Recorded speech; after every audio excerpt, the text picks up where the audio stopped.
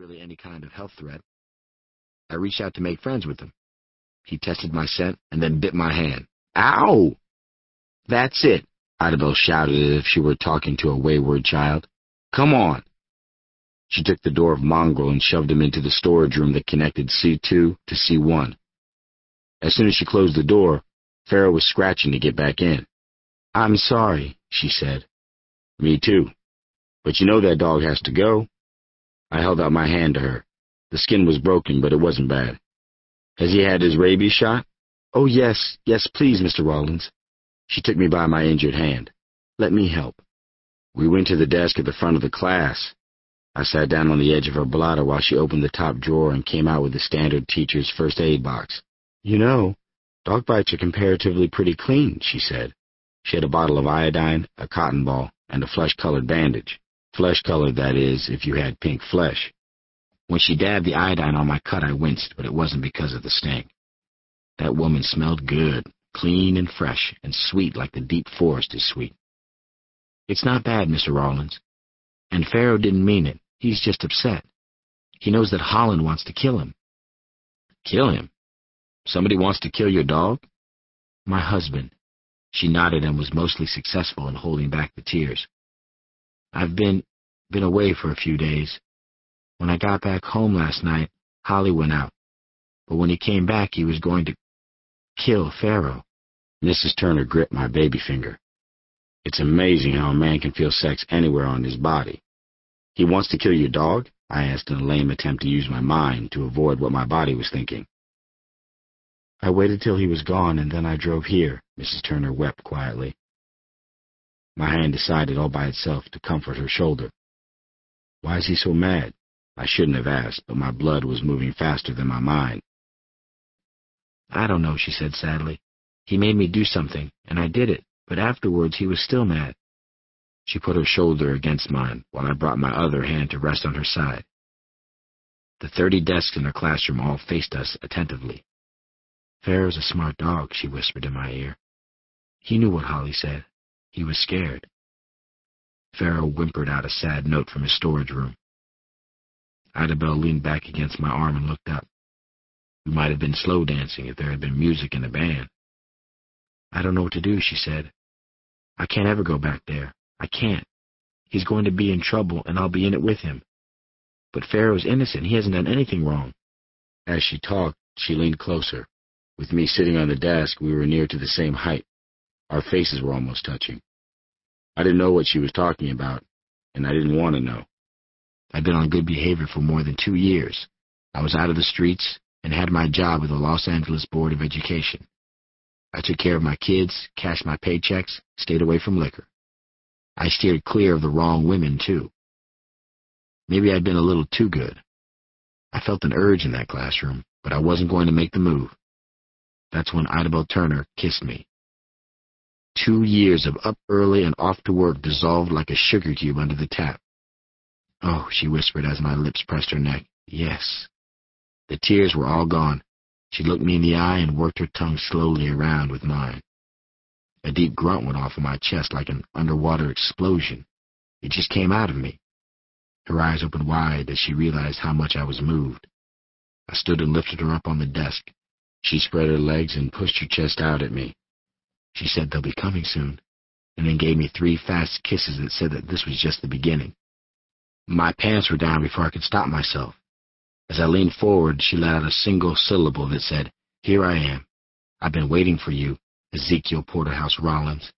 Take my arms, my legs, my breasts. Take everything. And I answered in the same language. They'll be coming soon, she said as her tongue pressed my left nipple through thin cotton. Oh, go slow. The clock on the wall behind her said that it was 7:02. I'd come to the door at 6:49. Less than a quarter of an hour, and I was deeply in the throes of passion. I wanted to thank God or his least favorite angel. They'll be coming soon, she said, the phonograph of her mind on a skip. No, go slow. The desks all sat at attention. Pharaoh whimpered from his cell. Too much, he hissed. I didn't know what she meant. When the desk started rocking, I didn't care who might walk into the room. I would have gladly given up my 2 years of accrued pension, and my 2 weeks-a-year vacation for the few moments of ecstasy that teased and tickled about 5 inches below my navel. "Mr. Rawlins," she cried. I lifted her from the desk, not to perform some silly acrobatics, but because I needed to hold her tight to my heart. I needed to let her know that this was what I'd wanted and needed for 2 years without knowing it. It all came out in a groan that was so loud and long that later on, when I was alone, I got embarrassed remembering it. I stood there holding her aloft with my eyes closed. The cool air of the room played against the back of my thighs, and I felt like laughing. I felt like sobbing, too. What was wrong with me? Standing there half naked in a classroom on a weekday morning. Idabelle had her arms around my neck. I didn't even feel her weight. If we were at my house, I would have carried her to the bed and started over again. "Put me down," she whispered. I squeezed her. "Please," she said, echoing the word in my own mind. I put her back on the desk. We looked at each other for what seemed like a long time, slight tremors going through our bodies now and then. I couldn't bear to pull away. She had a kind of stunned look on her face. When I leaned over to kiss her forehead, I experienced a feeling that I had known many times in my life. It was that feeling of elation before I embarked on some kind of risky venture. In the old days, it was about the police and criminals in the streets of Watts in South Central L.A., but not this time. Not again. I swallowed hard and gritted my teeth with enough force to crack stone. I'd slip, but I would not fall. Mrs. Turner was shoving her panties into a white patent leather purse while I zipped my pants. She smiled and went to open the door for Pharaoh. The dog skulked in with his tail between his legs and his behind dragging on the floor. I felt somehow triumphant over that little rat dog, like I had taken his woman and made him watch it. It was an ugly feeling, but I told myself he was just a dog. Mrs. Turner picked Pharaoh up and held him while looking into my eyes. I didn't want to get involved in her problems, but I could do something for her. "Maybe I can keep the dog in the hopper room in my office," I said. "Oh," came the breathy voice. "That would be so kind. It's only until this evening. I'm going to my girlfriend's tonight. He won't be any bother, I promise." She handed Pharaoh to me. He was trembling. At first I thought he was scared from the new environment and the strange pair of hands, but when I looked in his eyes, I saw definite canine hatred. He was shaking with rage. Mrs. Turner scratched the dog's ear and said, "Go on now, honey. Mr. Rollins will take care of you." I took a step away from her and she smiled. "I don't even know your first name," she said. "Easy," I said. "Call me Easy." Chapter 2. "Hi, Easy," Etta Mae Harris greeted me in our common Texan drawl. She was an old friend who I was almost always happy to see, but not then. Etta worked with me, and the business I had just gotten through was nowhere near my job description. She was standing outside of Bungalow C. Behind her sprawled the nearly empty asphalt yard. The pavement gave off a yellowish glow in the dawn light. There were already 2 girls playing tetherball and a small group of boys sitting on the 9th grade lunch court. Beyond them, at the southern end of the schoolyard, sat the fenced-off gardens. Up on a high grassy hill behind me stood the old brick buildings that housed the administration offices, library, and most of the classrooms of the school. "Hey, Etta, how you doing?" She didn't answer me, just turned her gaze down toward the shivering dog in my arms. "It's Mrs. Turner's dog. They fumigated her house and she had to bring him in with her," I said, happy that my old-time lying reflex was still intact. "I'm gonna put him back in the hopper room in the main office." "Uh-huh," she said. "Yeah." We walked across the playground, past the 9 classroom bungalows, to the larger tan structure that was the maintenance building, a building that the custodians and workmen called the main office. "Nice day," I said. "Uh-huh," Etta replied. She rolled back the steel-encased fire door, and I followed her in. It was a large room with a long rectangular table down the middle. The cluttered table was strewn with newspapers and magazines that the janitors, carpenters, and electricians read on their union-guaranteed coffee breaks.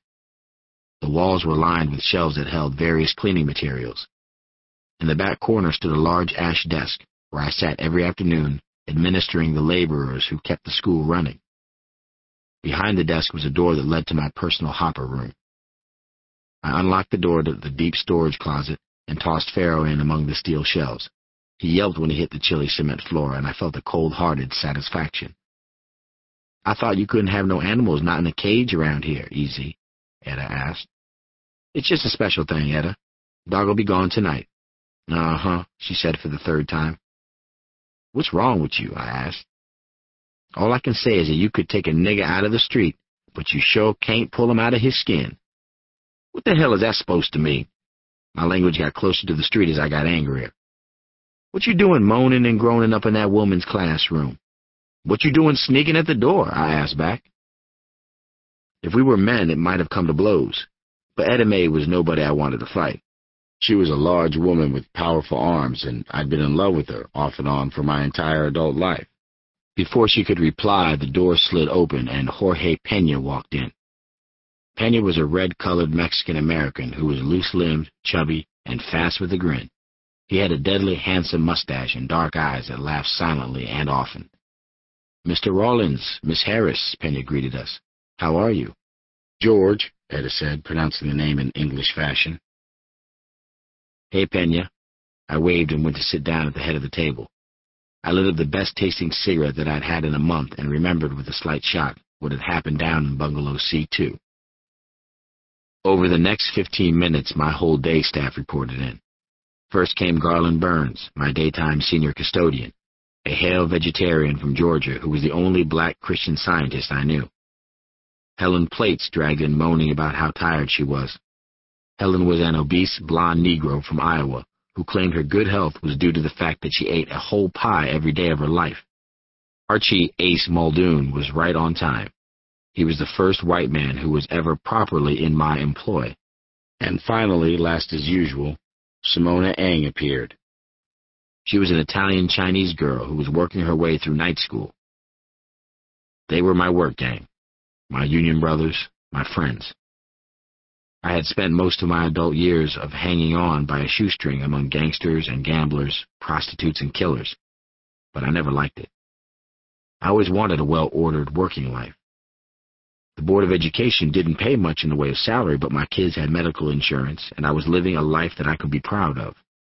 After some coffee and laughs, I gave out the special jobs from reports and requests left on my desk. Everybody set out on their daily tasks and the special jobs I gave. The cue for them to leave was me standing up. That meant it was time to go to work. One of the notes was a request for me to appear in the office of the principal, Hiram T. Newgate. I took the long tier of granite stairs that passed the large hill of grass to the older campus. By afternoon, any one of us could have taken those steps at a run, but the first time was always hard. Ida Bell was coming out of the side door of the administration building when I got there. "Hi, Easy," she said. "Mrs. Turner," I said with emphasis. "Easy? What?" "I've got to go see about something." "What's that?" "Nothing important. I just have to leave the campus for a while." "You want to get your dog?" I asked. No, I'll be back a little later," she said. "Easy." "Yeah?" "What if Holly came down here to the school and tried to pull me right out of my classroom?" "Don't worry about that," I said. A few kind words that I meant to keep her from fretting, but Mrs. Turner heard salvation in my voice. "Oh, thank you," she warbled. She reached out for me, but I pushed her hands down and looked around to make sure that no one saw. "I'm sorry," she said. "It's just that I haven't met such a good man in a long time." She stood there for a moment, a kiss offered on her lips. When she saw that I wasn't going to collect right then, she smiled and went slowly past. As I watched her descend the stairs, I remembered reading the words, "A good man is hard to find." With somebody like Ida Bell Turner looking for him, I could see why. Chapter 3. Hiram Newgate had been principal at Sojourner Truth Junior High School for 4 months. In that time, he had his office laid with thick maroon carpets, moved in a desk constructed from African ebony wood, and had teak shelving installed from ceiling to floor. He took the dictionary and its podium from the library and placed it in the window overlooking the coral tree that branched out over the main entrance of the school. Principal Newgate, as he preferred to be called, always wore a dark suit with a silk tie of bold and rich colors. "Come in, Rawlins." Newgate held up the back of his hand and waggled his fingers at me. "Mr. Newgate," I said. Jacoby, he said. Say what?